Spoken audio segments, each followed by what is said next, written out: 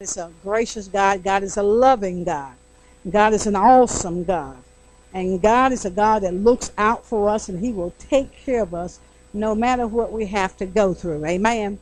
It's just a wonderful thing to know that in the midst of everything we have to go through, we have a Father that knows all, sees all, and he cares about us. And he brings us comfort and consolation.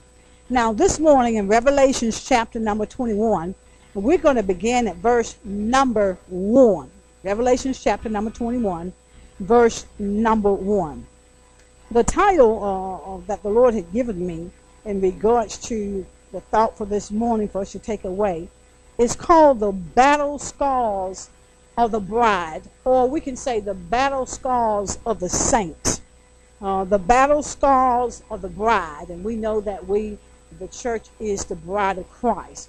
But we do carry battle scars, amen. And sometimes we got some fresh wounds, and sometimes we've got some wounds that have been healed, and they have scars on them. But they all come through from a battle, amen. So this morning, the thought the Lord wants to leave with us is the battle scars of the bride. We have to know that we are the bride, amen. So Revelations chapter number 21, and we're going to begin reading at verse number 1. Here, John had been in a place on the Isle of Patmos, and he's been shown many things. Now, verse 1 says, "And I saw a new heaven."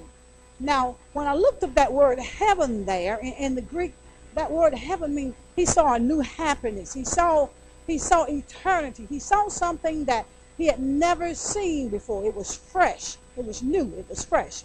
So I saw a new heaven and the first earth.